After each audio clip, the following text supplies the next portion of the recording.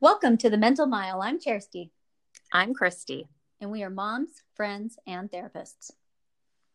So we are so excited today because we have our second guest, Paula Quinn, on the podcast today. And she is a mama to two girls. She is the founder of a nonprofit, Coming Up Rosies, and also the author of a new book, My Hair Went on Vacation. And Chersty and I both have that book. So we're really excited to get to talk to you today and hear a little bit more about your family story, about how you took care of yourself and practiced self-care during this time, and also just how you and Rosie and your family have created such meaning out of her alopecia diagnosis and created this wonderful nonprofit, have given back during coronavirus to healthcare workers, and also spreading the message of just embracing your inner confidence and kindness through writing this book as well. So we're really excited to chat with you more.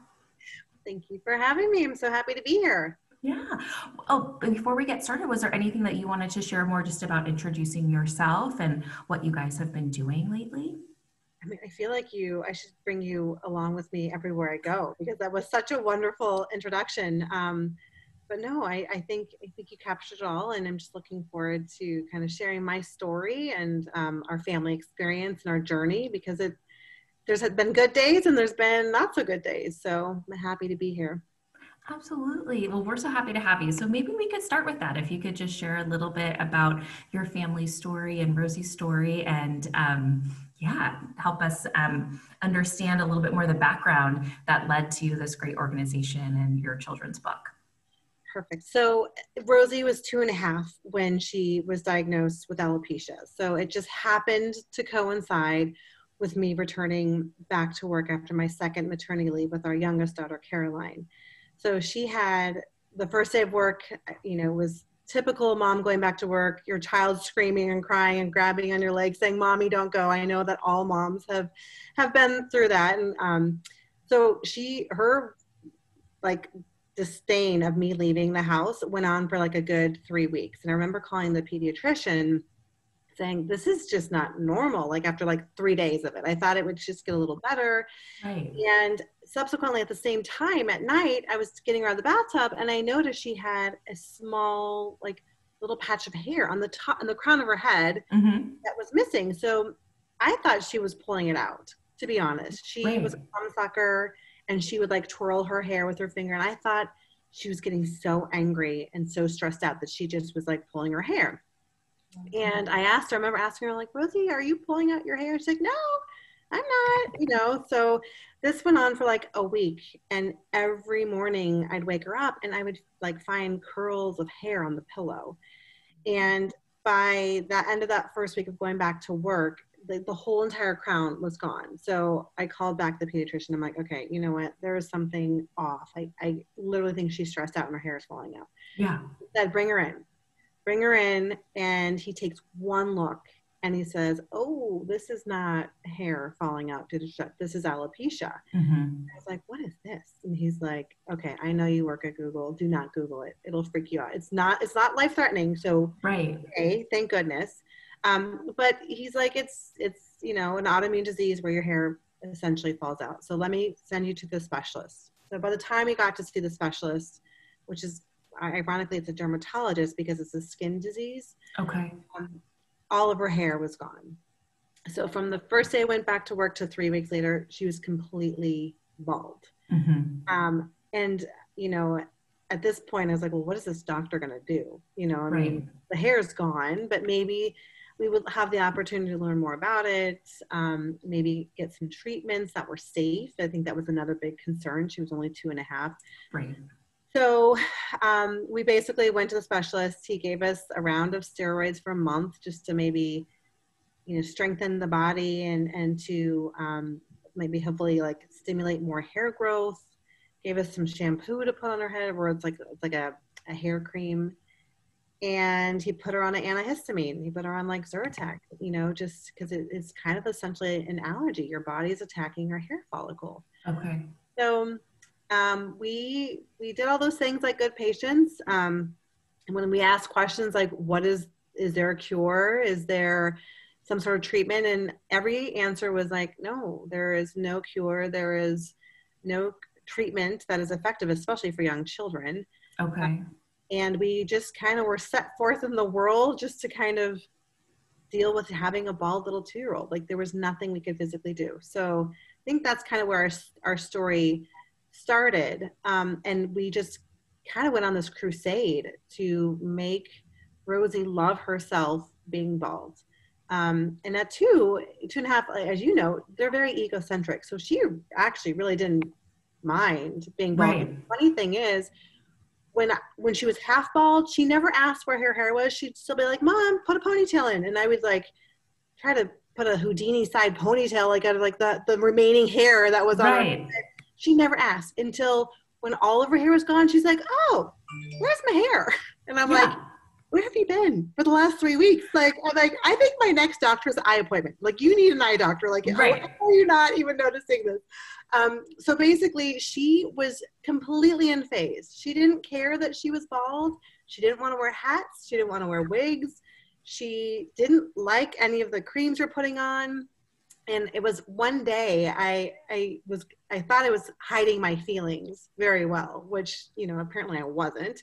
And my little precocious Rosie came up to me and she's like, Mommy, it's okay. And she put her little arm on my shoulder. She's like, my hair is just on vacation.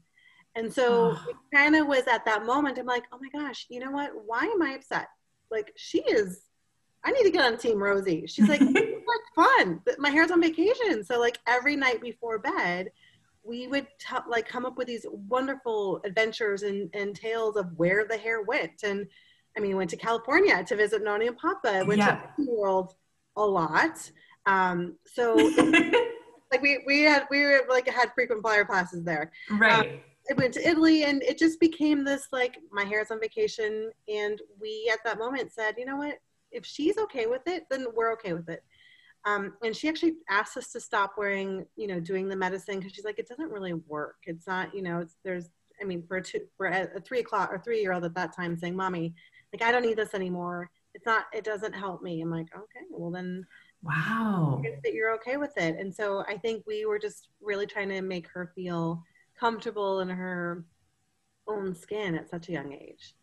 So that's how it all started. That's how it all started. That's amazing. And I think, Paula and I are family friends, so we've known each other for a long time. And it's been neat seeing your daughter through her, through your social media for Coming Up Rosies, because she has this light that you have, Paula. She has the same light in her personality. And I think, I hope you don't mind me saying, I mean, Paula was a bridesmaid in about 100 weddings because she has this light and specialness that everyone's like, we're best friends, right? And I want you standing up next to me on our day. And I see that same thing when I see Rosie online, because you live in Chicago now and we're in California. So I haven't gotten to meet your kids, but that was the first thing I thought when I would see her on there. And so I love how expressive she was. And it's no surprise to me that you raised a daughter that could express that to you at 3, right? Mm-hmm. And of course you're entitled to your own feelings. You're the mom, right? But you get to have those feelings and have your experience, but you also said, hey, I'm going to join her where she is as well and just be her biggest cheerleader and supporter with that. That's so beautiful. Yeah. But, I will say I did have to go get help, because as brave as Rosie was, I needed to kind of process my own feelings. And it wasn't so much that I needed help about Rosie's hair loss, because that was kind of like out of my control. I kind of gave that up. Right. She's bald. She has an autoimmune disease. There's no reason why it happened. It just triggered. Her body is presenting itself.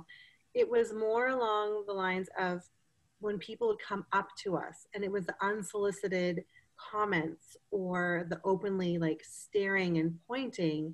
When Rosie was first 2.5, like she didn't really notice that was going on, but I did.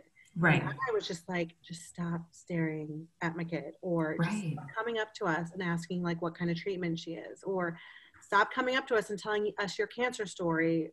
Because there was a period of time where Rosie, until this day, she'll like, people would say, oh, does she have cancer? And so Rosie thought that cancer was contagious, and she was afraid to like go anywhere, because she's like, am I going to catch cancer? Like people think I have cancer, am I going to catch it? So a lot of like that going on. So I did go to therapy to really kind of help. How do I address the situation in real time, in front of Rosie, my 2-year-old, who's listening to every single word. And how do I show grace to these people and say thank you for your concern? That's really nice, without wanting to really like yell at them. Yeah, So absolutely. it was a very it was like climbing Mount Everest. Like the whole emotions with that kind of got me. And so I think that's kind of how the book started, because I, my therapist is like, you should really journal and write down your feelings. And I'm like, well, I talk about my feelings every week when I see you. Like, isn't that enough? And she's like, no, you should really write them. And I have this like crazy thing where I believe that I never want to write anything down that is not okay to be printed on the cover of the New York Times. So I'm like, you know what? I'm not writing a journal, but I do like writing. So I kind of took my feelings and I wrote this book, and I called it Rosie's Book. I opened up a Google Doc and Google Drive. And I just started like writing little things of like how we could approach people and how can we talk about things, and taking the heroine on vacation was kind of how it started. And so the fact that we're fast forward to here and it's published, it's kind of surreal because I never intended or set out to be an author. It was more of, I wrote that for me, to kind of share with Rosie at the time. And it wasn't until my, like last year, we were on a road trip and my husband, we're always thinking of creative ways to raise money for the charity. And he says, you remember that book that you wrote for Rosie? And I'm like, oh my gosh, yeah, like that was 2013. That was so long ago. And he's like, you should like publish it and all the proceeds can go to the charity. And I said, wow, I don't even know. So like, I happened to have my laptop and I just did a search for Rosie's Book, and up it popped. I mean, now obviously I had to update it. Like at the time we didn't have the charity. I didn't have the headscarves, so we I had to finish it. And I was like, oh my gosh, maybe he's onto something. So now here we are today. And it's been kind of he likes to say it was a brilliant idea. It's his idea. So I have to give him credit because he's been my rock through all of this. So, which is kind of a good, we're a tag team. We're a good team. Yeah, absolutely. One thing I really like about your story is that, you're thrown into a position where you feel powerless, really, and then you're really searching for empowerment, and you turned your pain into like something bigger than you, something that is doing really a lot of good for the world and for other people, and it's empowering for you, but also for this community that you're building through your organization. It is, and I kind of feel like, pain, there's always a silver lining to everything. And, you might not see it right in the moment, but I'm kind of looking back on our journey, there's been so many blessings along the way. And initially, like when we started the charity, I wanted to, selfishly, I wanted to make Rosie happy and Rosie smile. But the byproduct has like just transcend exponentially. Now all of these kids and children are smiling, and it's just a good lesson for me. Just take a chance. Kids have great ideas, and it's just been, I guess, my new passion project is just making her smile and other children smile. So. When did you start the charity? How many years ago? So that's a whole different story. So okay, fast forward to when Rosie was 4. And at that time, that golden age, you're a little bit more self-aware. Right. And she did not like people talking and pointing and staring. And we just saw that she just started to, kind of just, I don't know, she started to shrink. Like she'd have someone would point to us or point at her and say, is that a boy or a girl? Like really loud. Because kids, they don't really know they have filters. She would hear that and she would like clutch onto my leg and she'd say, Mommy, I don't like what they're saying. And, she would start just to like shut down. Yeah. And he was always very chatty. So I was like, whoa, this is a problem. Like this is happening. When the doctor said, children with alopecia often have anxiety and depression and seek, therapy. Like I was like, oh, here we are. It's already at 4 o'clock, 4 years old. So I remember talking to my husband and I said, what can we do for Rosie? She doesn't want to wear a wig. Hats are really hard to keep her on. Baldness doesn't bother her. And so I'm like, we must be able to put like her artwork onto a headscarf. So I was at work, I Googled it, couldn't find any solution. I was having lunch with a coworker And she's like, oh my gosh, my sister does this for state maps. Let me connect you. So which is so random. Yeah. I never knew that people would make headscarves for state maps, but that is awesome because it really helped me get the charity up and running. Yeah. So she sent me to a printer who was in Chicago. I got a prototype. I got one thing. I just have one of a bald little girl. Can you just make one? They did me a total favor. And I gave it to her, and she looked in the mirror for literally 5 minutes. And she looked at me and she's like, I want to give this to all the bald kids. And I said, really, that's really sweet, but that's really not going to happen. Come on, Mom. I did the research. Yeah. It might be hard. Yeah. I'm like, honey, I have a job. I can't just and I'm like, kids aren't going to want your headscarf. That's your headscarf. And so literally for 6 months, she would ask me every other day, Mommy, when are we going to make those for the bald kids? They want to smile too. And so after about 6 months, I'd been at Google for 10 years and thought maybe she's onto something. And everywhere we went, we got extreme validation because, people were focusing on Rosie's headscarf, not on the baldness. And the conversation was positive. And it was oh, wow, I like your headscarf. Or, oh, that's, where can I get one? And instead of going are you a boy or a girl? Yeah. And then I remember we had gone to see her dermatologist, and he's like, okay, when you start this, this is amazing. And when you start this, I want to help you. This is so empowering and so helpful. And it's such a easy way to, have confidence. And it just turned everything around. So I kind of decided to leave. I did have to, leaving Google for me was really hard. I think people were like, why are you leaving there? I mean, Chris, the pressure, why would you leave the best company? And they were the best company, but I've been there 10 years and making Rosie smile was kind of more important to me than my job at Google. So that's how I decided. I left Google, and then exactly 1 year to the day when I left, I gave myself a year. I'm like, okay, you gotta figure this out in a year. Build a website, figure out supply chain, all this good stuff. And we launched it a year later. And here we are today. It kind of grew more than I ever could have even imagined. So, which makes me feel like I did the right thing. Because you're always am I doing the right thing? Is this the right thing? Or is it stupid? Is it is it gonna be well received? Do people care? Do people need it? You're always questioning, what am I doing? So. Right. Here we so are.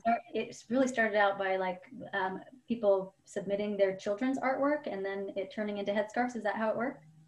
Well, so my first mistake, and I've made lots of mistakes. Let's talk about the mistake. The first mistake was when I started this, I was like, okay, it could be a charity, which I kind of thought it should be, or it could just be a Tom's, we'll sell the scarf and all the proceeds will just go to us donating art supplies to the Children's Hospital. Because I never was doing it for the money. It wasn't for the money for me.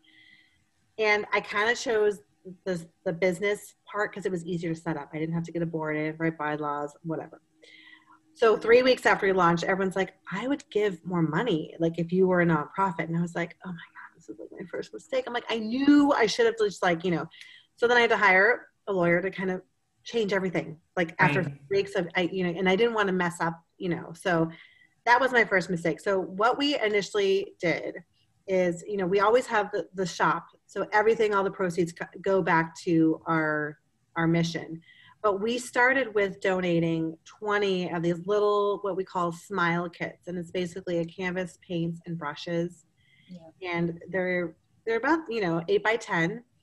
It can be bedside because we donate them to the Children's Hospital thinking that it could be an activity that the children could do while in their bed.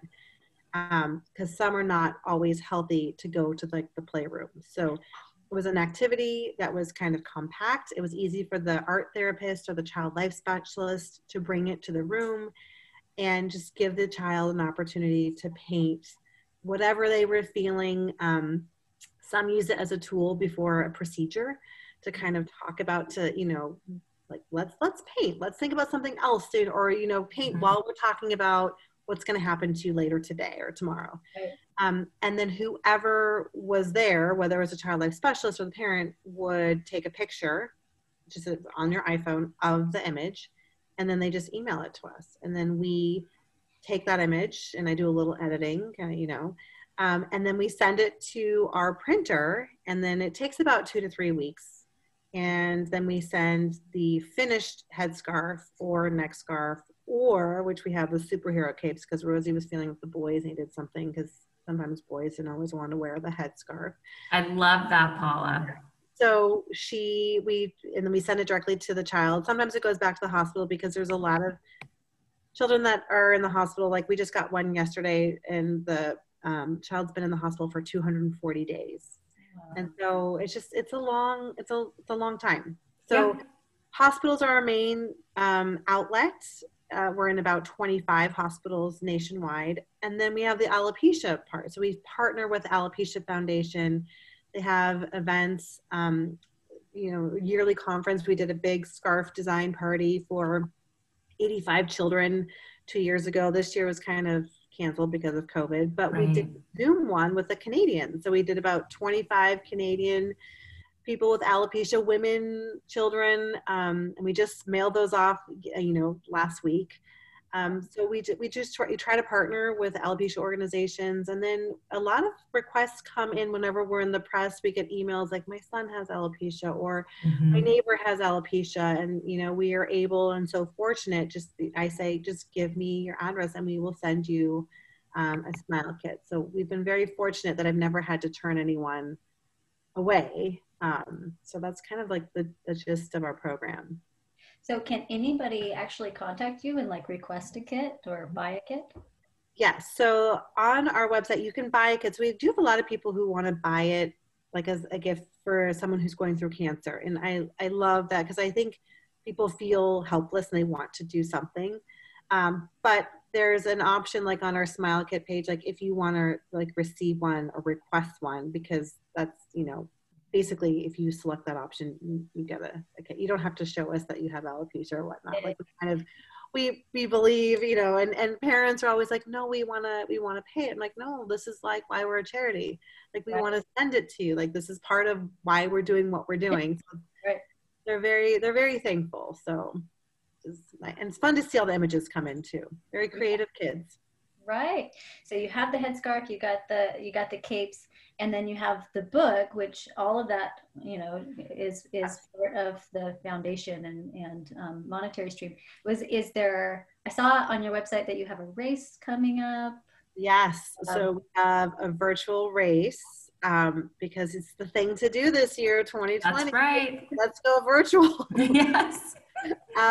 So we have a virtual race, and I was a little hesitant. I remember at our last board meeting, I'm like, you guys, okay, everyone's doing a virtual race. Like I must get 20 emails a day from like the children's hospitals, or, all the 5Ks that we used to run, like we're getting like virtual. And I was like, do we just take a year off? Like, I just feel like, I don't know.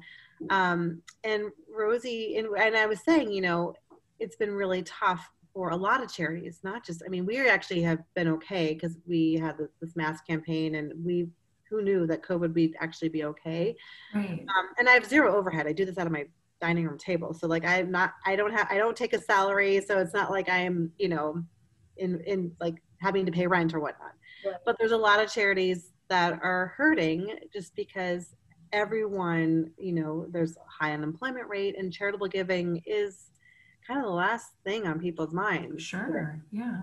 So I was talking about this with Rosie. I'm like, gosh, it's kind of like, love to give back. And she's like, well, why don't we just like share our proceeds? Why can't we give money to the other charities? I'm like, oh, that's a great idea. Like, that's kind of a different twist. Right. So I go, well, how could we do this? Like, we could maybe have people submit a charity. I'm like, that would be a lot of work, and she's like, well, I could choose them. I'm like, well, who would you choose?